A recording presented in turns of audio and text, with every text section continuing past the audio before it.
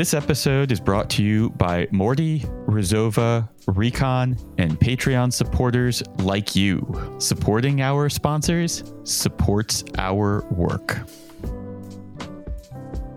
This year, we're hosting Recon, the Reality Escape convention, virtually, so that we can bring our entire global community together. Our team has decided to alternate 1 year in person, 1 year virtual, and this year we are doing it online. We had such a fantastic time at the first in-person Recon, and we wanted to make sure that our friends from around the world who maybe couldn't manage to come in person are still able to enjoy Recon with all of the variety of speakers and guests that we have. And that's exactly what we're doing. Recon has a variety of ticket types to meet your needs, and the basic ticket is free. No tricks. We want our global community at Recon, and we hope to see each and every one of you there August 19th and 20th, 2023. You can learn more at realityescapecon.com. Details in the show notes. Tickets are on sale now. Welcome to the Reality Escape Pod, your lifeline when you need a getaway from the real world. I'm David Spira, alongside my co-host, PG Law. Together, we're exploring immersive gaming from all angles, and we'll be joined by guests who really know their stuff. Today's guests are from Sydney, Australia. We're joined by our friends Dani Siller and Bill Sunderland, the creators of the phenomenal Escape This podcast, among many other projects. Since 2017, they have been entertaining us with a brilliant blend of escape rooms with tabletop role-playing in podcast form. Welcome, Dani and Bill. I wanted to make a joke, but now I'm tearing up. I feel like I'm at the Oscars hearing the voiceover talk about my things.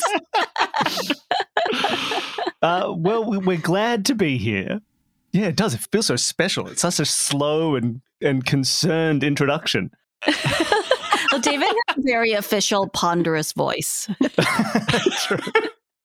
I have been called ponderous often.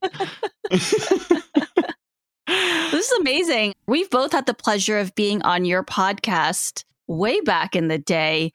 And I was so nervous the first time I went on. Oh, so nervous. Oh, yeah. They're not easy and you're really put on the spot. Before we begin, let's just start with the basics. How do you describe Escape This podcast? What is it? The classic explanation at the start of each of our episodes is that it's escape rooms mixed with tabletop role-playing. You can also describe them as audio-only escape rooms, although that stretches a little bit because we do often add a lot of pictures too, and just say, just look at this at home. It started because we wanted to try exactly that. We wanted to do a podcast. We were just getting into escape rooms, and we thought, is there a way to mix these two experiences? Is it fun to listen along to an escape room? We'd both been into tabletop role-playing. We winged it for a little test idea on that day, and we thought, look at this. This works. Like, you enter the room, you do this, you do that. We like to say it's like tabletop role-playing games, but it's really a lot more like a text-based adventure. It does scratch the same itch, I feel, for people who back 30, 40 years ago would play the completely imageless computer games where just everything was the computer shows you text, you tell it what you want to do next and which direction you want to walk and that sort of thing. Like Zork with better puzzles. Did they call them MUDs? MUDs? MUDs were multi-user dungeons. They were all text-based as well, yeah. Mm-hmm. Yeah, there's two different branches there, but they are very related. They're all kind of pre-graphic user interface gaming. The good old days. But the thing that we're so happy about, that the consistent feedback we get from everybody who plays them, is that it feels like doing an escape room. Can confirm. It doesn't feel like some separate, weird side game that has escape room inspirations. It just feels like you're in an escape room, but you don't have to leave your house, so it's perfect. And there's no time limit. And you can't fail. No one ever fails, because that would be bad media for everyone listening along at home. And you don't need to wear pants. No pants. The best part. Shut up. Divulging all the secrets. To what PG was saying before about being nervous going onto your podcast, I remember, especially the first time, even the second time, there's a certain amount of pressure for us. Like, people have expectations for us. You know, we're not some random other podcaster or internet person. We're like escape room people. We've got to represent.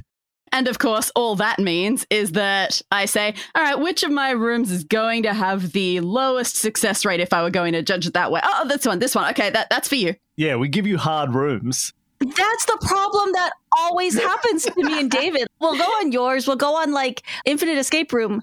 And they're always like, we tried to give you our hardest room. And David are like, don't do that. Like, stop doing that. At this point, I'm actually cool with it. Like, I'm fine with it. I'm comfortable with the format. I have figured out what my persona is in these types of games. But the first few times, I was like, don't sound like an idiot. Because also, especially when we didn't really know you, we were like, if we sound like morons, are they going to like leave that in there? Yeah. Fair. Yeah. We try to reassure guests when they come on the show. We say, look, everybody sounds smarter in the final edit than they do when they're recording, is our classic thing we say to guests. Because some people do, in preparation for coming on the show, we have a guest every episode to play the rooms generally. And so some of them are listening ahead. They're listening to some episodes to get an idea of what the show is if they don't already listen. And they can get very intimidated, like, oh, your guests are so smart, they're so quick. They jump to these and I'm like, don't worry, they're not really. They're all dummies. We cut out the 10 minutes of them just staring silently at the puzzle. Sometimes you keep it in. If it's funny, you keep it in. If it's good for the flow, because we want to be earnest and real with what we keep in. You need some struggle. Yeah, we leave in struggle. We leave in the general shape of what people do. But sometimes we'll cut out things that are just boring. You cut out dead air and you cut out like a tangent that was interesting, but made it harder for the audience to follow along. Something they've got slightly wrong in their head is a common feeling. They'll be like, oh, that's right, because all of the desks had 5 legs in this room. We're like, what are you talking about? Like, no, it's true. I pictured it that way in my head, so it must be true. And then they go on a 5-leg tangent for 20 minutes. You're like, I don't know how this is happening. Please stop talking about these desk legs. That will get cut because it confuses the audience. I think I've told you that before Lisa and I came on, and our first time on was the season finale of season 2. I think it was episode 12. Yeah. Aw, Children of memories. Mysara. Yes. Lisa and I, because we are lunatics who manufacture homework for ourselves at every opportunity, we split up every other episode. I think I listened to the odd episodes and Lisa listened to the even episodes. And then we both spent a substantial amount of time discussing and debating amongst ourselves what made for a good guest on Escape This Podcast. Ooh. And we made 2 rules for ourselves, what we felt differentiated between your guests for us. And it was that the strongest guests from our vantage point were ones who were competent at solving the puzzles and were entertaining while they were doing it. And that was what our goal was. And Lisa was a little bit self-conscious about being entertaining. And so it became, as is so often the role that I am in, I was the carnival barker. I was the pen to Lisa's teller. I was cracking jokes and drawing attention while she actually figured out how to solve the puzzle. And had to take notes, though. Like, it's, can I tell you, it is so hard. I'm one of those people, I have to keep talking and no one will die. Right. So like, got to keep talking. But now I'm trying to be funny. I'm also trying to figure this out. And I'm trying to take meticulous notes. I misspelled everything, which is why I failed like all the puzzles that you gave me the first time I came on. But that part is hard, I think, to have to constantly be talking and doing the notes and trying to figure it out. We very rarely have a single guest come on, but we've just said, okay, no, that's just not something that we're going to do anymore, because it helps players be able to ground themselves occasionally if they can take a moment while 1 or 2 other people are talking. Yeah, that's part of why we have them on at least in pairs. Because someone will go into like solvey mode, be like, hold on, I just need to look at this. I need to shut off my entertainment voice for a second. I should actually look at these numbers. So you need somebody else to do something while that's happening. That said, David, to my recollection of how that episode went, you did everything you were supposed to, both of you. Oh, yeah. We killed it. And we smashed it. We're the best. We had so much fun while we were doing it. And I am years later still constantly referencing back to the climactic moment in that game where I had found this prop very early on that you had made abundantly clear was a prop. But in my mind, I was just being an entertainer. I was just taking this prop that was available in the scenery, and I was doing silly things with it throughout the entire episode. I did not realize that it was essential to the plot and that you were totally in control the entire time. It was so perfect. It was such a delightful moment. But yeah, Dani, if you ever have she's got a little tear in her eye. You sent us a Christmas card or something that year and enclosed one of your notes with it. We still have that on our fridge. Yeah, that is true, actually. But this is the sort of stuff that happens a lot. It's very funny. We get a lot of guests on who are like, I'm going to do the silly thing. Bet you didn't see this coming. And you're like, it's in the notes. It's written down that you do the silly thing. That's how you solve the puzzle. You thought you were thinking originally, and Dani's puppet strings have been controlling you this whole time. She knew how to make an object tantalizing. She knew that you'd want to pick it up and play with it. Yeah, I did not realize that the giant teddy bear was the giant red button that was screaming, push me. Yeah, it's very funny. That's one of the great things about our medium, because we're at a physical escape room. You wouldn't drag a giant teddy bear around with you for the entire rest of the room, would you? It's a lot of effort. It depends on the person. One person would. Yeah, true. So you've produced more than 250 episodes of Escape This Podcast. Have we? Not 250 rooms, though, because some of those episodes have little post-show discussions. But that's a lot of episodes. Thanks for the update. Oh, no, we're so old. Yeah, more than 250 episodes. It's impressive to say the least, because we're going to hit 50 in this season. Nice. We have a few questions about learning from and living with the format that you have created. So I'm wondering, what makes for a good versus a bad Escape This Podcast puzzle? Ooh, interesting. Most puzzles are good, to be honest. There's a lot that you can squeeze into a room and it is perfectly fun. Like, it's hard to really construct something that is quite bad. There are some things that don't work in audio, but a lot of that is less about puzzle construction and more about searching and room construction. We were saying this, I think, on a Patreon bonus episode of ours just recently. We were talking about this idea of, like, we had just gone and done a room. It was great. There was this really fun searching puzzle that obviously in audio doesn't work because it requires you to notice and search. In audio, just like, I searched that. Tell me what is there. And they're like, oh, everything. Yeah, good. So we sort of learned early on the kind of connections and puzzles that work. And I suppose one example of that we can't really do that a lot of physical escape rooms do is those things where it is a full object, but only once you've got a certain instruction from later do you know exactly how you are supposed to search that object. Like the room we did very recently, a fireplace with a loose brick in it. We were not going to spot that loose brick until we had been told, you must find a loose brick. And then that's fun in a physical room. In an audio room, you can put that in, but not as much, because that's not enjoyable. Like, I searched it better this time. Ah, you did better this time. Search harder. But one of the big things that we talk about is there is a different form of searching in an escape room. And it's where a lot of the fun of the puzzles come from in the audio medium, which is keyword matching.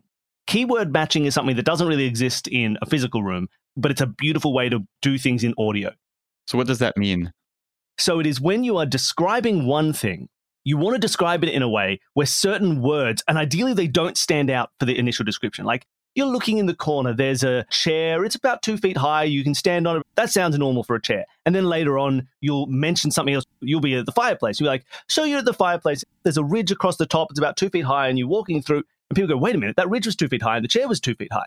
Is there and then they try and jam them together. It's like, oh, the 2 feet high club. It's cylindrical is a great word. Two things being described as cylindrical. You're like, wait a minute. That's just odd enough that my brain has taken notice of it. And so you go, where have I heard cylindrical before? People don't use that word all that often. Yeah, right. So there's like an art to it to not make it stand out in any individual moment of description. But when you see like these connections of this is this type of a shape, this is this type of shape, or this is this thing, and you find the key words in two separate descriptions or paragraphs, you go, wait a minute, there's a connection here. I've been looking for something spherical this whole time and I didn't even realize it. And then you go back and recombine, or little things like that. It's like the audio version of searching. It's, did you notice? Very much so. In physical rooms, you can do that in a lot more visual ways. Like there are two things that need to be connected, so their backgrounds have the same color or the same pattern to them. And we can't do it that overtly, so we try to do it in the words. It's usually where a lot of the aha, like, wait a minute, I've heard that before, and these little sparks of connection that start a puzzle, connect two things, and then you figure out what the puzzle could be. It's a good rule of thumb. There's a technique. Are there any puzzle types that you would make back in season 1 that you wouldn't make now? In season 1, at the absolute beginning of it, I was trying, to some extent, to feel like these are the puzzles that you would see in a physical escape room. I was trying to keep it authentic. I would throw an animal in there. That was as wacky as I would get. But the actual puzzles, I tried to keep relatively static to escape rooms. So yes, very much so there are differences now. You can go with the standard, I was happy to put black lights in places. I'm still not unhappy to put black lights. It's a lot easier in an audio room to just say, all right, I do a sweep with the light. Yeah. Which that does then make you question if it's that easy. Yeah, why was how it there? much do I want it there? But it is a decent gatekeeping thing. The other thing we had early on was there were a few more puzzles that, like, because for you, it was the first time you were designing puzzles. And there's a few more things that are less escape room and more book of puzzles kind of puzzles. Like, here's a little maths problem. Like, you've got 2 egg timers, and one is set to 7 minutes, and one is set to 3 minutes, and you flip that, and then you get this, and you add it. And those are fun little puzzles to do that are difficult to make enjoyable for the listener, right? Because it usually ends up sounding like this. So 2, and 2's 3, 3, 3, 4. Wait, no, 5, 6. Hold on, wait. No, so 5, 6, 7, 3, and it takes 2. And that's not good audio, right? People don't want it because they can't follow along. So I think we strayed away from things that were a little bit too, I don't want to say cerebral. I want to say like ones that you just have to sit and do the maths. Yeah, or like having Morse code where people are just deciphering something. Like that's not that. Yes, yeah, you wouldn't do a Morse code puzzle because it does require a lot of like, da-da-da. Although actually, they can end up kind of fun if the puzzle to figure out the decoding. If there's a good moment to figure out the decoding. It's like, oh my gosh, it was Morse code the whole time because the little bees were actually circles, the little bumblebees. Those were representing circles, and the stems of the flowers are representing lines. Oh my gosh, I found it. And then while the players go, no, A, what's this? D. The edit cuts that down to, so what do we have? A, D, F, G, and it sounds good, right? So actually, you'd think those wouldn't be as good, but if there's a nice moment to reveal what the process is going to be. Podcast magic. In the editor we trust. So I wasn't sure at the start of this question where exactly my answer was going to go, but the more that you've talked, the more I'm going with, no, I would do all of these puzzles again. I would just do them better. Yeah, slightly better, right? Just do them. You'd remove the suck. Yeah, you just add a little element or you slightly alter something. And generally things can sound pretty good. It's been interesting that mostly it's a slight difference in approach to method as opposed to what you keep in. Okay, so we talked about what makes for a good versus like a bad puzzle.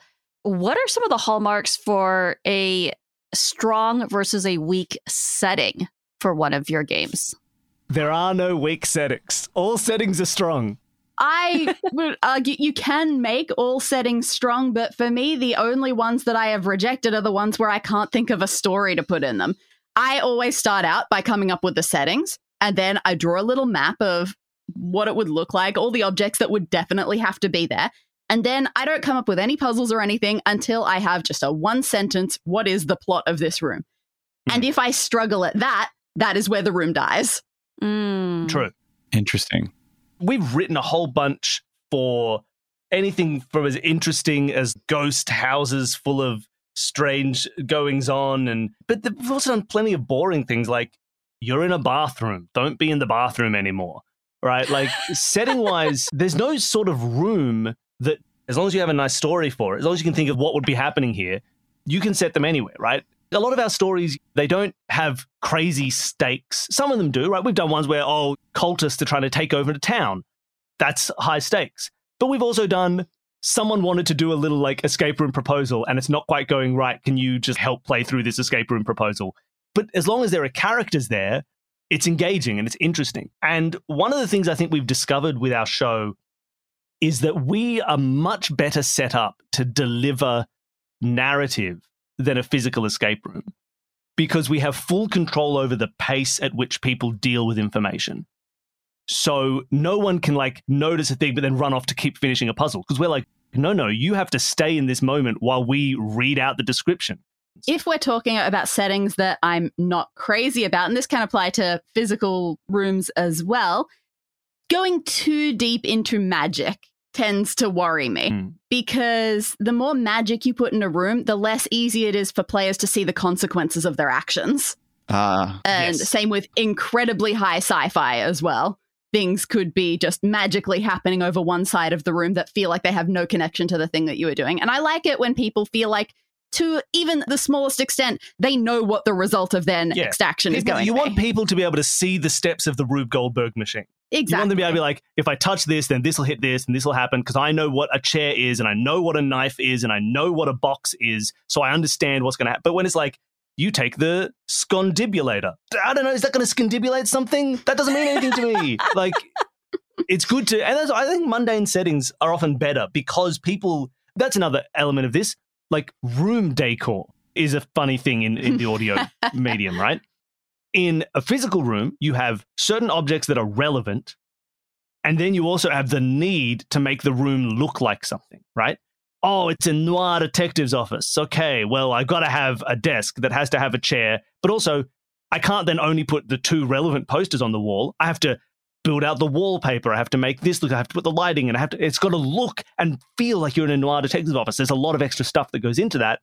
And then it's how much of this becomes relevant, how much of that is set dressing, yada, yada. But in our version, we only need to put in the necessary objects in our descriptions because when it is in this medium, people are already using their imagination. They fill out those things. Yeah, I've never needed to describe wallpaper unless it was an overt clue. People are already picturing the wallpaper themselves. You say, you're in a noir detective office, and people go, boom, done. And immediately in their head, it's like, look at the wallpaper, look at the lighting, dingy lighting, it's coming in. Eddie Valiant is sitting there, and it's Who Framed Roger Rabbit. Great, I've got that image in my head. And then we go, there is X, Y, Z on the walls. And they go, great, I know that all of those objects are a thing to interact with, but all the rest is filled out by them.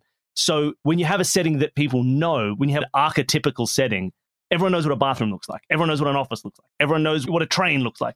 People make their own little space in a much more engaging way. And it saves us money on decor because we just invent it in people's heads. We don't have to build any of it.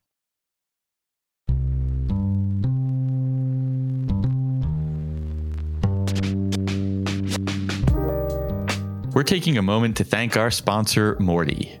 Morty is a free app for discovering, planning, tracking, and reviewing your escape rooms and other immersive social outings. And Morty is now available for all to use on its brand new web experience, in addition to its fantastic iPhone app. I believe in Morty so much that I have a stake in it as an advisor. PG, what are your use cases for Morty? How have you integrated this into your life? So, David, let me tell you something about myself. I'm an extremely lazy person, but I'll tell you the secret to being a lazy person is being extremely efficient. And that means I always discover and use the most efficient apps possible to make my life easier. And that's what Morty does for me. My favorite part about Morty is that it helps me track all of the escape rooms that I've played, and I don't even have to do it myself. My friends can track it for me. So when you play an escape room, any one of your team can just add you onto their tracked games and it will automatically show up in your account. So it's perfect for extremely lazy people like me, and you still want to make sure you have all of your escape rooms logged. You can learn more at mortyapp.com/repod. That's REPOD to sign up and get a special badge for our listeners. Link and details are in the show notes. Dani, are you still creating pretty much every game that is appearing on the show, unless they're created by a guest? Yeah, we've been pretty lazy about how many times we've just said, all right, I'm exhausted. Guess. A lot of our fans do write rooms and then they come on and we get to play them. But other than that, Dani is writing every room. I'm still doing a good chunk. I don't know how many I've done so far, but it's still going. I'm about to hit the end of my only second notebook doesn't sound like that much, but each room is only 1 to 2 pages. Yeah. So 2 full notebooks is pretty chunky. Every now and then we try and calculate exactly how many Dani has written. I forget every time. At some point it was over 70, but that was a while ago. Do you think you've hit 100 yet? I Surely don't know. not. Maybe you're probably around 100. Maybe hovering, maybe getting there. If only there was some kind of technology that you could use to list these things out and tabulate the that's count. Crazy. Absolute crazy talk. But no, that is still very much going. I still, at the front of this notebook, have lots of dot points of room settings that I haven't used yet. Some have been checked off, some haven't. I've got 2 on my phone, just because I didn't have my notebook with me and I desperately had to get them written down, probably at 1 a.m. lying in bed. And I just grabbed my phone and went, no, I can't forget this in the morning. And so that's still loaded. I've got plenty of places still to go. And as long as I can come up with stories that fit in them, they will get made eventually. So how do you guys handle playtesting? I know Bill does playtest them. Are you the only one that playtests? That's pretty much Generally, it, that's true. Occasionally, some of our Patreon donors step in and help out a little bit. That's not as common. The vast majority of the rooms are just Bill doing the playtest, and he happens to be pretty trustworthy, I guess. But there's also, when you playtest these, when you make these, there are 2 elements that mean we don't need to playtest that much, right? We do one big playtest to make sure it's logically sound. Can't be like immediately broken. But the 2 elements are, 1, we have a curated guest list, right? A lot of escape rooms, you got to build for the people who've turned up as their first ever escape room. They're drunk. Well, we don't. We just build for the enthusiasts because we ask enthusiasts onto the show. So we can trust our players a lot more because we know who the players are going to be. So as long as the logic of the room isn't broken, we don't have to worry about what people are going to do. We don't have to do things that worry about whether props are going to fail or any of that sort of stuff that requires 100 playtests. This is the other element, that audio escape rooms are far more robust in terms of being able to deal with change and the amount of control you have, right? Is someone going to pick up the chair and break it? No, because if they say, I pick up the chair and break it, we say, no, you don't. Put that chair back down. We have control over the universe. So either if something goes wrong and we think, oh no, something has gone wrong, we can change it. We very rarely do. We very rarely need to. But you can change the puzzles on the fly if you have to.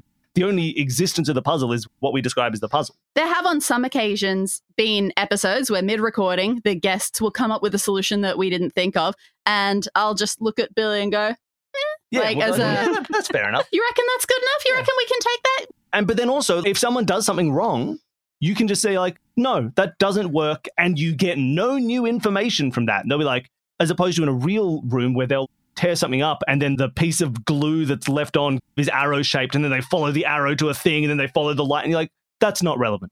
As long as the logic of the design is sound and doesn't break and all the puzzles go from one to the other, it's a lot more robust. Now, I won't say that there aren't occasions where one more playtest could have fine-tuned things a little bit more, but risk versus reward in the end. Yeah, that's also true. Right? And there are some occasions where you've done the playtest, you think you found a problem, and I have had to consider. A lot of the time, I will say, yeah, I see why that's a problem. Occasionally, I'll say, no, I reckon they're going to be fine at that one. Let's find out. Right. I think that's a you thing. yeah, you're just an idiot. Oh, damn. Have you ever had an episode go completely off the rails? Completely off the rails? I'm struggling to think of a time that's happened. No, look, we go sometimes a little bit off the rails. We talk, sometimes people do go on these weird tangents that don't go anywhere, or they run around being weird and like, hey, solve the puzzle, and you have to bring them back. But generally, no. Like, there is a lot of control from the context of the game master. Most of our players are very happy to play in that way. I don't think there's ever been one where we've been like, oh no, what do we do? Can we even use this episode? Like when David and I came on and there was that one puzzle and I was really stuck on like donuts and holes and like and I was like, we're connecting these words like thematically, they have something in common, and it wasn't. It was literally about the word donut, and it was like a word ladder is what we were doing. Yeah, there was a word ladder that you were trying to do as a thematic ladder. It was like, it was a series of clues that led to 4-letter words that could go into a word ladder. But this is the same thing, right? It's fun, and it's fun to hear people get it wrong before they get it right. If you mention, no, wait a minute, donut holes, it's important. We'll keep in the first 4 of the 28 times you mentioned donut We holes. might call the episode Donut Holes. You know, people love it. Everyone at home is like, it's the donut holes bit. But then they don't get the rest of this donut hole struggle because they get the flavor of it. They get the feeling of what happened without the drudgery of being like, come on, stop talking about donut holes. I've solved it Who already. doesn't like the flavor of donut holes? Sometimes exactly. you just get stuck on something, and like even in an escape room, and you're like, oh, for sure, this is the solution. It has to be. And we had the capacity at any point to be like, PG, please stop talking about donut holes. You're wrong. But we let it go because we trusted you to get to the end and get there. But if you'd gone really stuck and been like, we need help, if we were to give a hint at that point, it would have been like, you're thinking thematically, you've got to just reassess. Is there any other type of connection between? And you'd be like, okay, I'll shut up about donut holes.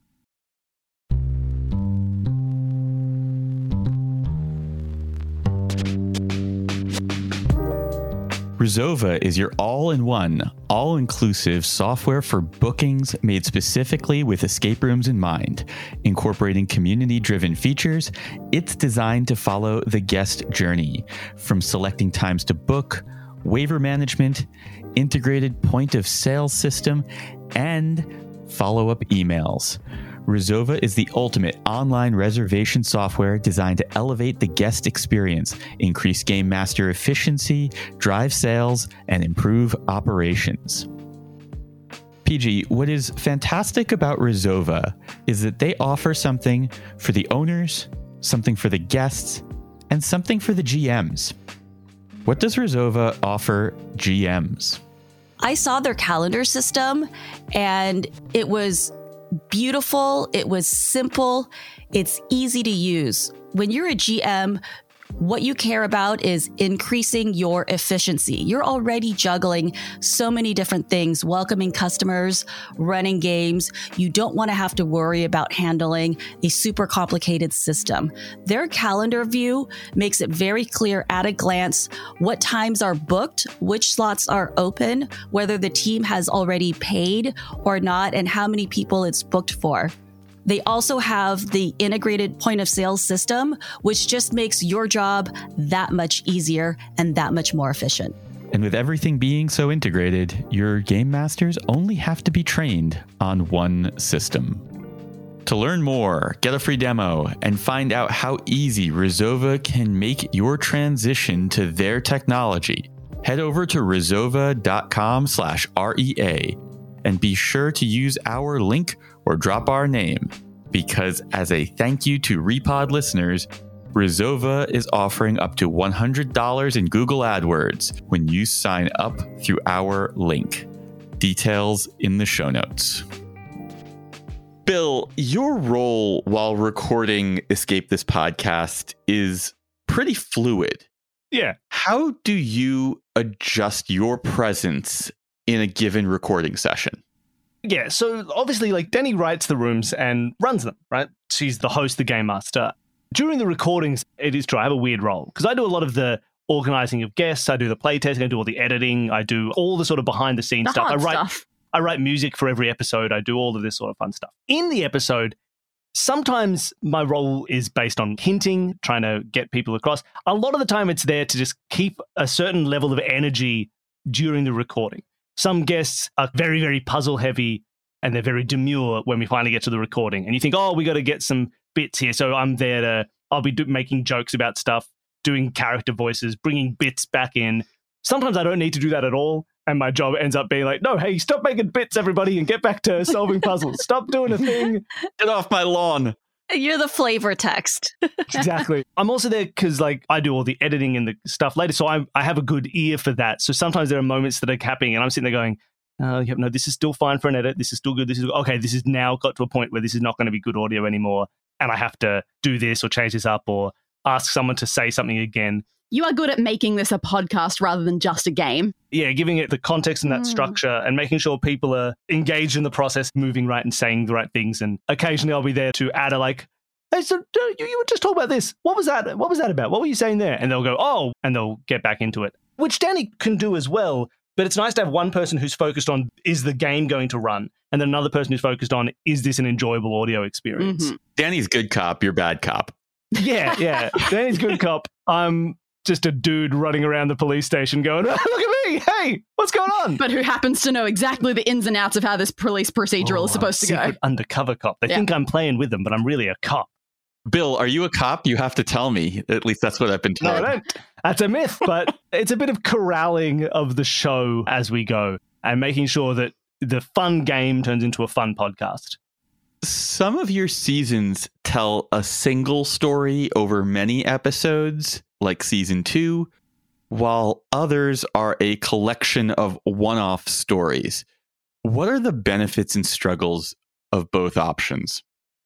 I still, even now, say, I don't know how to make puzzles. I'm not a puzzle person. I like telling stories. You've just done it 250 times. All of that. And I think I just like the variety. Some people are novel writers. Some people are whatever other kinds of writers there are. And it's good to try to vary it up in all of these are short stories and very simple stories.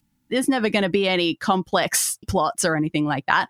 But it is still nice to figure out the different ways that you can stretch these things and still make them meaningful, even if you have 10 episodes of the exact same thing going on. And then other times you want to see how much meaning you can cram into 1 hour. And they're both just fun experiments in that way. And then more recently, just last year, I started going exactly halfway in between. Maybe you can try just 4 or 5 episodes for a story and see how that feels. And it's very much just, do you do a 3-act structure? And where does that get placed differently? And I worried about that a lot with the 10-chapter rooms. Does it still feel like every room is meaningful enough? Does it feel like everything has its highs and lows? If you're building up towards a big finale 9 weeks from now, how do you make that work? And it's definitely been challenging. The thing that you get from a connected arc, every second season generally, we do Some escape form. rooms that stick together into a 10 or however many episode story.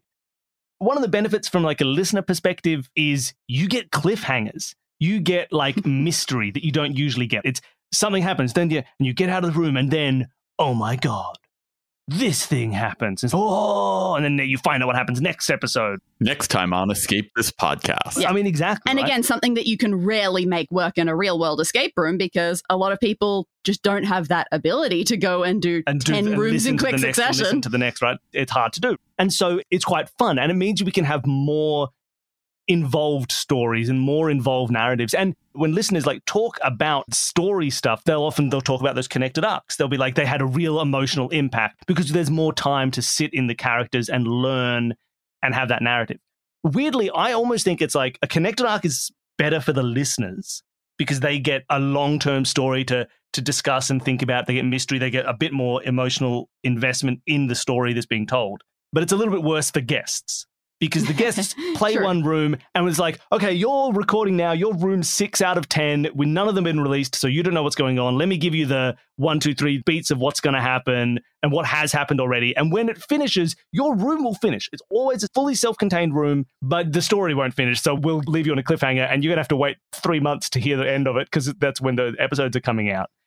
It's slightly less enjoyable, I think, for the guests sometimes because they don't get that catharsis. I think I can confirm that. Yeah. Having been on both sides of that, I do think that there's a little bit of as a guest, I'm like, but I want to know what happens next. Yeah. Like, you want to know, but it's like, no, it hasn't happened yet. We can't spoil it. And so for the guest, it's like a little bit, they're part of something bigger, so they don't get the full experience of a completely solid narrative within that recording space.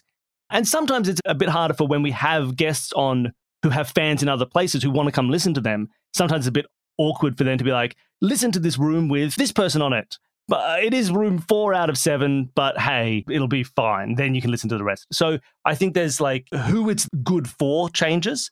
And yeah, I think being part of a connected arc is better for the listener than it is the guest. And being on a solid room is great for the guest. It's but it's not quite as narratively engaging for the listener. So apparently it's really easy as you're going through this, not to find the positives of the 2 different variants, but just to look at the negatives. Like, I'm worried about the longer arcs being boring and dragging, and I'm worried about the single rooms being meaningless and not having any meaningful story to them. Which is not true. A single room is an engaging story. Like I say, listeners often talk about our long rooms, but like people still talk about, I think people like chickens. They talk about our second ever escape room. They talk about another room that we had where there was a chicken who stole eggs from other chickens. I think chickens is the real key to what sticks in people's memory. Okay, this is good to know. Animal allies. Useful. Yeah.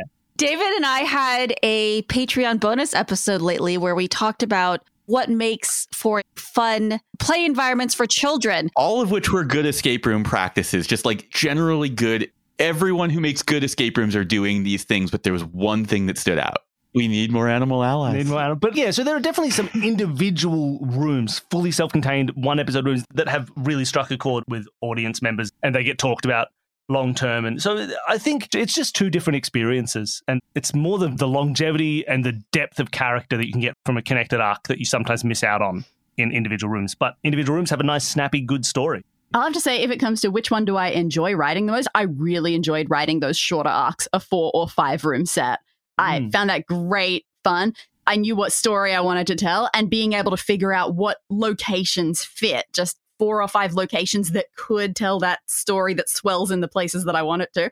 That was the most exciting one to come up with. Maybe that's what we'll end up with going forward, more 5-episode arcs. They're also definitely still a bit easier to describe to the guests what was going on, especially when we're doing things like parodying Willy Wonka. Yes, that makes it pretty clear for guests what's going to roughly be going on. That was a good time. It's probably why the trilogy format is so popular. Fair. Yeah. Very fair. You've had this other format that we've alluded to earlier, which are episodes where guests write the games and lead you while you play through them. Some of those game masters include Room Escape artist, writer Sarah Wilson, and previous guest on this show, Tommy Houghton of Stash House. What is it like when you invert that format? How is it for you?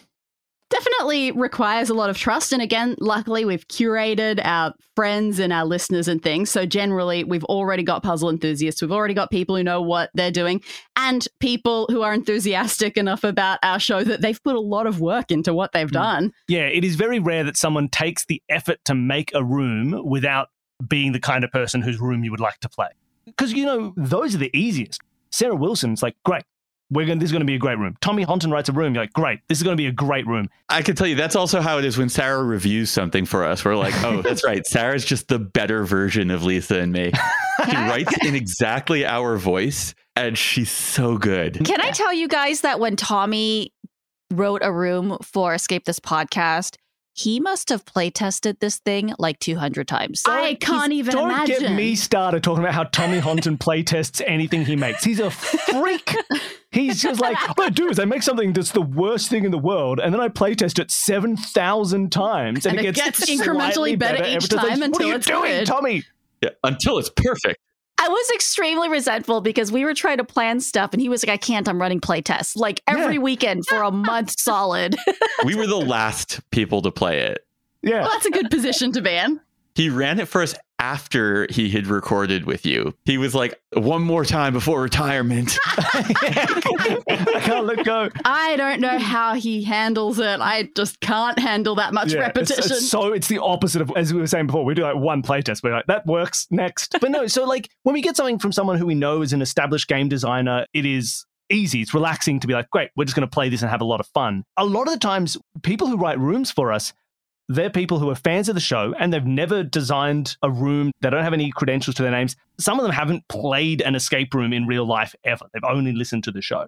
And so we organize the recording, we get it all ready, and we think, I hope it's good. I don't know these people. I don't know. I'm just going to trust. Worst case scenario, we'll not publish the episode. I mean, that's basically what we do with our episodes too. The worst case scenario is we set fire to the whole thing. Yeah, exactly, right? Worst case scenario, nothing changes. But we've never had to do that. And some of the rooms we've had from people who've never designed anything before, they'll design a room for us. And we just think, this is phenomenal. Like, it's so enjoyable. It's so much fun. And sometimes that will happen and then they'll come back multiple times. We've had 3 rooms done by Jen McTague.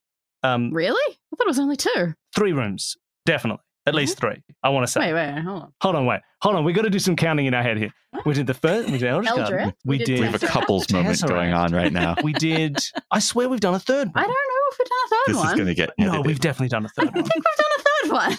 I'd have to check. I think we've had this conversation before, and I think we're just going to leave it in. We've done multiple rooms with Jen McTague, and like when Jen comes back on. When the Weisses come on, Scott Weiss ultimate trust has designed a lot for us, and it's just great. We can relax and do another room that we really like. And sometimes someone for the first time writes a room and we're just like, this is phenomenal. Sometimes someone for the first time writes a room and we think, this is great fun. It's not quite phenomenal. There are a couple of super standouts, but in general, everyone writes lovely rooms. And it's just nice to see a new person's voice at something that, for us, when we started, we were the only people who'd ever done this, really. And after we started, we got another podcast that sort of was doing the same sort of thing. During the pandemic, a lot of people started doing the same sort of thing because they had to shut down their physical spaces and people got into the audio virtual escape room world. But originally, we had someone write us a guest room at the end of our first season. We'd done 14 episodes, I think. What a long first season. We'd done 14 rooms, having invented, for at least within our knowledge and our purview, like invented the entire structure, never seen anyone else do a game like this. And then someone's like, I've written one. Can I run it? We were so awestruck. We're like, oh, we don't even know this person. They're not even family or friends. They're just a fan. And it was great. We had so much fun doing that room. Maybe if that one had been bad, we never would have done it again. We would have shied away. But the fact that very first one was good means it's always really interesting. There's always fun new takes on the structure. We put out an episode very early on with Dani describing how she makes escape rooms and how she designs them. And a lot of people clearly are working from that structure. The most fun part is when people say, I listened to that episode and I looked at it and went, no, apparently I work completely differently. Yeah. That's great. It's so wonderful. I end up after any guest season, pretty much after any guest episode, I have to go into a little curled up shell for a while and go, oh, these people are so good. I'm so inferior. Where are they coming up with these ideas? And then I have to remind Annie that half of them are your ideas regurgitated back at you. And I take solace in the fact that, yes, some of these people did spend months writing these things. That's the other thing, right? So a lot of these people are giving us, because when we're in the midst of a season, Dani's writing new rooms every 2 weeks. You have written so many. A lot of our guests are like, I've made one, I was writing it for 18 months. Talking about Tommy playtesting his room, playtesting non-stop for months. So of course it had stuff I was never going to come up with. So sometimes we get these things where, guests have come on and they're like, I put my heart and my soul into this room. I've been making it for 2 years and here it is. So we're like, nice, it's a great room. I'm too emotionally dead inside to put myself and my heart and soul into a room.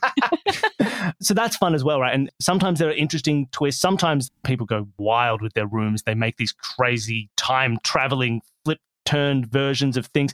The third gen room is the meta room. The room within a room within a room within a room within a room. That's right. Oh my God. I told you we'd done 3. Damn. And that was a fantastic room. That was an escape room that had an escape room in it. Like, you're doing an escape room and you go in through the lobby of your escape room into the lobby of another escape room, which is the lobby of a third escape room, which is also the lobby of a fourth escape room. Like Russian dolls. Levels and levels of escape room. That was a fantastic room. And that takes a lot of planning and a lot of design that we haven't done. Do you ever suffer from that content creator urge to burn it all down and do something totally different? Like, how do you keep this fresh for yourselves? Part of our problem is that we just don't burn them down. Like, we started Solve This Murder and have an entire separate show where we design Agatha Christie-style murder mysteries, and one person knows what the mystery is, the other person has no idea, and they act as a detective and try and solve it. Very, very difficult. That would have been easier if we'd burned down what we had and started a new thing. We just built a second house next door. This is what we do. Yeah, this is exactly what we do. Or we're like, let's just do another thing. Yeah, we just add new projects without getting rid of the old one. I don't need to sleep ever. Exactly. We do have conversations occasionally where we say, in 5 years from now, will Escape This Podcast still be our big thing? Yeah. Or will something have shifted? Yeah, will it be a thing at all? And we don't know. I think it helps to just take it like moment by moment. Season 1, you had done like 10 rooms. And you're like, oh no, I think I'm going to run out of ideas for rooms. And then you've designed 80, 90 more since then. Not a huge problem. I don't think escape rooms actually have all that much risk, because you can tell the same story in 5 different settings and it will still end up being different with different puzzles. Or you can have exactly the same setting with 5 different stories and that will change how everything feels as well. I mean, I'm sure if you went back and looked at our rooms and broke them down and analyzed them, we've probably done multiple rooms that have the exact same puzzles in them. Quite likely. But like fundamentally, right? But with different skinning and different flavoring. That's escape rooms, baby. Exactly, right? So it's easy, as long as there's a fun story to tell, as long as there's something fun to do, it's easy to just keep going. It's easy to just keep making more. It is very interesting, that point, because again, I like being a storyteller, and it just so happens this is a nice medium for it. And I don't know when I will run out of stories. But that's also why the guest rooms help, right? True. We've now had entire seasons that are guest rooms. And they're, for the listeners, great, engaging, fun. For Dani, that's a break, right? If Dani's like, I'm doing so many escape rooms, I need 6 months off. It's like, well, here you go, here's 6 months off. Here's, 13 rooms from guests, because 13 fans have written rooms and said, hey, I want to run this. Like, great, that's a big backlog. I just want to make it clear to everyone at home, I do not take 6 months off work. No. I don't do that. From the creative building of these things, like, you can take that break and refresh our brain and change up the format of the show and be like, well, now we're guests for a season. And it's a very different feeling. So there's still a lot of stuff to do. And we haven't yet hit a point thinking like, oh no, maybe we should shut this down. Maybe we should move on to something else. As it's still fresh and fun and new and different. I do worry, again, like I said, when other guests come on and they've got these amazing, innovative things that I never would have thought of. I don't know how much I consider myself an out-of-the-box thinker, so I don't even know how capable I'd be of burning the whole thing down. The most I've done is sat down and gone, should I be like coming up with political messages to really feel important? Should I change things up like that? Completely change it. And we say this now, and it may be that in a year we're like, nah, I'm bored of escape rooms. But probably not. Probably you just got to take it moment by moment. And there's not yet been a moment where we've been like, I don't want to do this. It's always just, this is cool. I want to do more of this. It hasn't stopped being fun yet. That's great. When I saw that you had a season of having guest creators come on and you guys were playing the games instead, I was like, this is brilliant. This is a way to take a load off. You need to do that sometimes. That's what David and I did with the Spoilers Club a little bit. Spoilers Club is content we produce where we do these recap walkthroughs of iconic real life escape rooms. And in the beginning, before we had really nailed down the format, David and I were beating ourselves up playing escape rooms, taking meticulous notes so that we would remember the flow of the entire game. And then eventually we were like, why don't we just have the creators come on? And they know the game, so they could just, they can just walk us through it. And it became so much better because of that. And it's a lot less stressful for us. Not that we don't have to do any work. And now the episodes are loaded with all of this interesting information and insights that we could never possibly have about how the game has changed, or what happens if you lose, or this crazy time this team did this in the game. There's all sorts of different things that we get out of that format now that we were not getting in the beginning. That's fantastic. Yeah. Do you ever get resentful that there are big podcasts out there that just don't seem like they have to do as much work as you? You get that? Yeah, why have we all chosen such difficult shows to make? We picked one of the harder formats we possibly could have picked for the level of production that we want to make for this show. We have a Patreon backer who had a question for you. Michael Anderson, the person behind ARGN, he's a delightful human being. He wants to know, what brand or franchise would be your dream partner for a sponsored episode? What? Okay, I think about this occasionally because we don't, not so much about what brand would be good, but we don't run ads on our show. I don't like running ads just on a personal level. I don't enjoy doing that. And I'm glad that we don't do it for our show. There was one season we did have some ads and it was fine. It was fun, but it's not something that I want to continue doing. Now we're going to pause for an ad break. Yeah.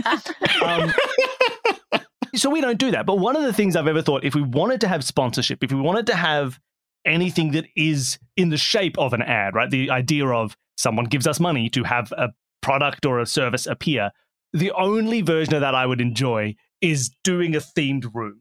I would do like, there are 17 different types of Doritos on the wall. And which one do you pull down? The closest we got to spelling out Cool Ranch and putting it into a little... I was about to say the answer is always Cool Ranch. That is always the correct answer to any Dorito-related question. Yeah. The closest we got to that, which I think was last year when our friend Neil from the Triviality podcast was releasing a book about Patrick Swayze, and I was just having a beach-related room come up. And I went, hey, why don't I make this Point Break themed? Yeah, and then we can mention your book. And that sort of stuff is really fun because you can be more subtle with it, you can have more fun with it, and you can still make an engaging, fun narrative with just a little bit of like tongue-in-cheek. This is all actually Patrick Swayze themed, so you should go buy a Patrick Swayze book. I think it's the most fun way, if we were to engage with people, to do that. And it's something that I would reach out to people at some point to be like, hey, shall we do this? Or if someone, hey, if you're listening to this and you want to reach out to us, that is something we're interested in. So what would be a fun brand? Not Doritos. What would be a fun brand that you would actively want to engage? I don't know. What do I believe in? What do you believe in, Dani? Tell me all the things you believe in. I don't know. It's interesting. There's nothing that we've thought of as an idea already in place of what that would be. You know what would be very cool? I would love to pair with people who are trying to advertise like a new game, like a new video game or something. Wouldn't it be fun to be like, what if Nintendo reached out and said like, oh, hey, Tears of the Kingdom is coming out. You got a new Zelda. We want to help spread the word. Could you do a room set in Yeah, you're Hyrule? right. That would do it. An escape room that is one of the little shrines from Breath of the Wild. We're like, yes, done. Stuff where we get to play with an IP to advertise something new from that would be the best. If someone's God of War Ragnarok is coming out, can you have a room where you're like in an escape room, you've been locked in by a Norse god and you and your boy must try and solve it, and you're like, great. If you don't have any money but you're just like a small indie studio that wants to promote a game, we'd totally do that. We'll just do it for fun. So you guys mentioned solve this murder earlier. And this is, again, an audio podcast where it's more of like a narrative story and you're trying to solve a murder and there's no puzzles. There are no puzzles explicitly. There is only the puzzle of how to solve a murder mystery. Murder. They said this and they said this, but how could that have been true if I found this? The note implies someone must have been here, but they said this, and I'm pretty sure he hates him. But then again, I only have this guy's word for it. It's that sort of a puzzle. That is a lot of fun. That is an interesting show to listen to if you listen from the beginning. Because when it starts, I think there's going to be puzzles because I'm playing as the detective. And it takes me a while to get out of escape this podcast mode and into solve this murder mode. There's two different types of murder show or crime shows. And I think for a while I was trying to play it like it was a Law and Order-esque procedural. Right? Procedural, where it's usually the structure of a procedural is we interview this person. He says some weird thing that makes you interview this person. They say some weird thing that makes you interview this person. And they say some weird thing that makes you look at this location where you find a piece of evidence that leads to this person and then you're done. And they're very linear. And I was looking for a more linear structure while Dani was creating a far more open Agatha Christie style. There are 8 people. Each of those 8 people has something to say about the other 7 people, cross-reference them all in a big mesh and figure out who did the murder. More like murder mystery kind of style. Exactly. And it's a very subtle thing, but it explains some of my difficulty early on. It's still very fun to listen to the whole way through. And now recently I've been writing the murder mysteries as well. Dani played the last big murder mystery that I wrote. We've done a couple public domain, so we've done The Mysterious Affair at Styles and we've done Murder on the Links, where I hadn't read the books. So Dani converted the books into this form of gameplay, and I was Hastings trying to solve alongside Poirot. So it's a different format that is, if you like Escape This Podcast, you will like Solve This Murder. It's us, it's having fun, we're playing these games. There's a lot of that same feeling of like, you might have cracked some of the codes and you're yelling at me like, what are you doing? Or you're yelling at Dani like, talk to this person. It's very engaging, it's very fun. And it gets more and more fun every time we do it because we're learning. Right? Because again, this was something we had never seen anyone do. Some like TV shows out there like, oh, this actor is going to solve this murder. But they are usually more like an escape room. They're like, here are the 4 things. Can you solve this fairly minor puzzle at the end? And it's more about the fun of just being silly. Whereas ours is a very earnest attempt, a very real and earnest attempt to solve a murder mystery that is as complicated and as difficult to solve as the things that Poirot solves, as the things that any like book detective solves. It turns out when the detective is not written by the same author as the murder, it is very difficult for them to solve. Yeah. How does Poirot know the questions to ask? Because Agatha Christie is writing the book. She just knows the right questions and has him ask them. I don't know the right questions. I gotta figure that stuff out. This was my problem playing Sherlock Holmes Consulting Detective, which is a game that I deeply love. But every time I play it, I have a really good time. And then at the end, they tell you how many steps it would have taken Sherlock to solve this. What? And it's just impossible. I'm reading this and I'm like, none of this would hold up in court. There's so much assumption. This is garbage. Every time I play that game, I feel great. And then every time I read that end state stuff, I'm just like, no, I'm done. I hate this. But this is the classic thing with a lot of these things where it's like they'll show you the fastest path, and the fastest path only can happen if you're bad at the game, right? Yep. It's like there were 2 choices to make, and one of them is the more logical choice. It is always the right choice to make. But in this case, it was wrong. You should have done the other thing. Well, and an investigation is about being thorough. Exactly. Sherlock's not thorough. Hey, everybody, Sherlock Holmes, bad detective. Look, he's a drug-addled, probably a narcissist. The guy has got a lot of problems. Aren't we all? We shouldn't be glorifying him. But yeah, so that's a much harder format of a show, but it's so fun. And those are engaging mysteries. We invite the audience to write in and be like, here's who I think did it. Here's what I think's going on. And we crown a detective of the arc at the end of every mystery for who had the best guesses the earliest on. And that's been really fun for people being able to engage with the story. It is just enjoyable. It's very different, but also very similar to doing a Skeptis podcast. It requires an awful lot of trust in whoever has written the mystery, which so far has mostly been me, and I don't feel I have earned that whatsoever. Because I wrote one and you played it, and I thought that went quite well. It did, because I trust you.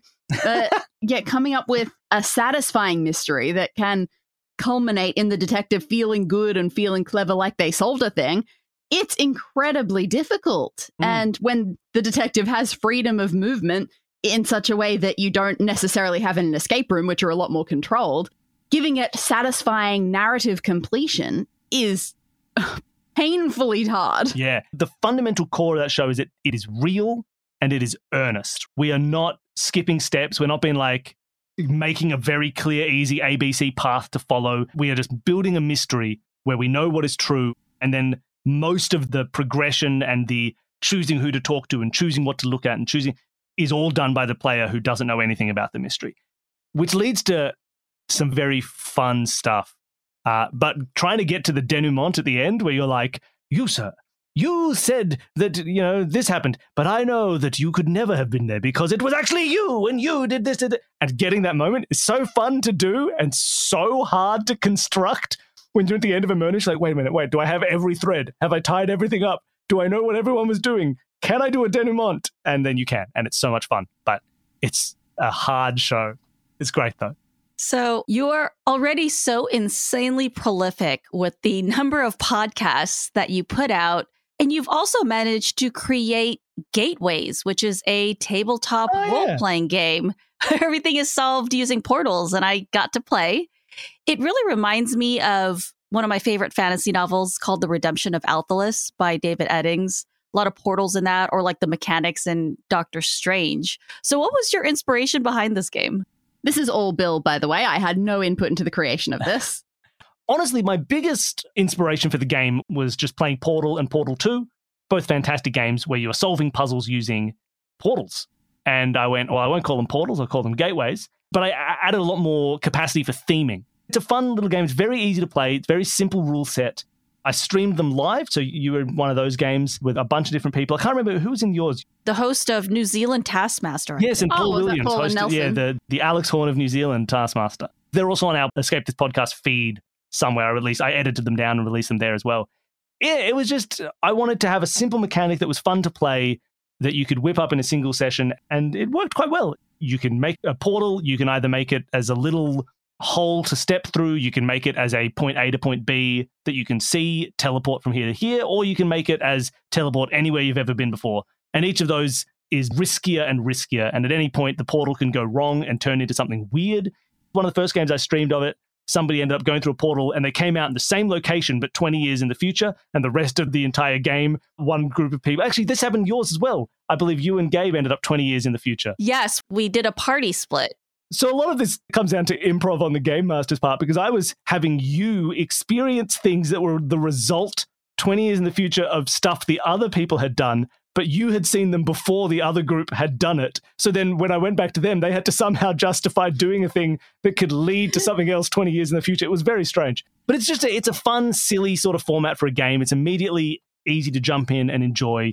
You pick a few basic characters in a setting, and they're always based on a MacGuffin. It's always like you are trying to get something.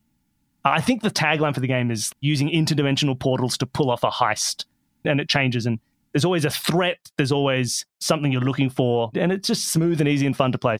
That's free if anyone wants it. There's a link on our website at consumethismedia.com. You can find a link to Gateways, and you can listen to it on Escape This Podcast. It was great fun to make. I think there were a couple of things that you were going for with that, because one that you always talk about with RPGs is, can you use different mechanics that are not just the dice control absolutely every element of something. So this one does still have dice, but it's a lot more about consequence tables. Oh, man, I love a good table lookup. So do I. When I started playing, I'm talking about something different now. When I started playing RPGs, I've been playing tabletop role-playing games since I was 14 years old. And I've only ever played Dungeons & Dragons twice, maybe 3 times, 3 individual sessions in that entire time. But the game I started with was a game called MERP, which is defunct. It was out of print by the time I played it. It's Middle-earth role-playing made by Iron Crown Enterprise. And I always describe it now, a bit tongue-in-cheek, as a table lookup RPG, which is every time you do a thing, you roll dice, you find out the number you've got, and then you check it out on a table with like, this is the type of action I'm doing, and this is the type of result that I got, and you get a result, a little box that says, here's what you did. And I really have fallen in love with it as a structure. So if I can add a table in any RPG that I make, I will. And in Gateways, there's a table for every time you make a portal and you roll a 1, the portal will corrupt in some way. And there's a whole little table you can roll on to see how it goes wrong, which is anything from being 20 years in the future to you come out of the portal with a fun new hat, or you come out of the portal, but you're a baby now, or and there's all these weird things. Or you open the portal, instead of you being able to go through, just water starts coming out. Just lots of water. Just you've opened the portal, but you accidentally opened it to an ocean somewhere, and water is just coming out. That was my playtest game. Yeah, Dani, great. when we play tested it, Dani opened a big portal in the area, used it as a distraction, and then right at the end of the game, she was in a room trying to get stuff to happen. And I was like, suddenly you hear like a boom, boom, boom, boom against the door, and it burst open, and water just flooded in because it's been going the whole game. You never turned it off. There's been water flooding this entire place. And so it changed the tone there. It's always great to do stuff like that. It's really good. The ones that you came up with for that were pretty dire consequences, which I think is what you need for a one-page RPG to make them go in different directions and not have it be the same game every time. Exactly right. Is there anything else that you would like to promote? Any other projects you're working on? Oh, I don't think there's anything that's at a promotable level of being worked on. Obviously, everyone should go listen to Escape This Podcast. Go listen to Solve This Murder.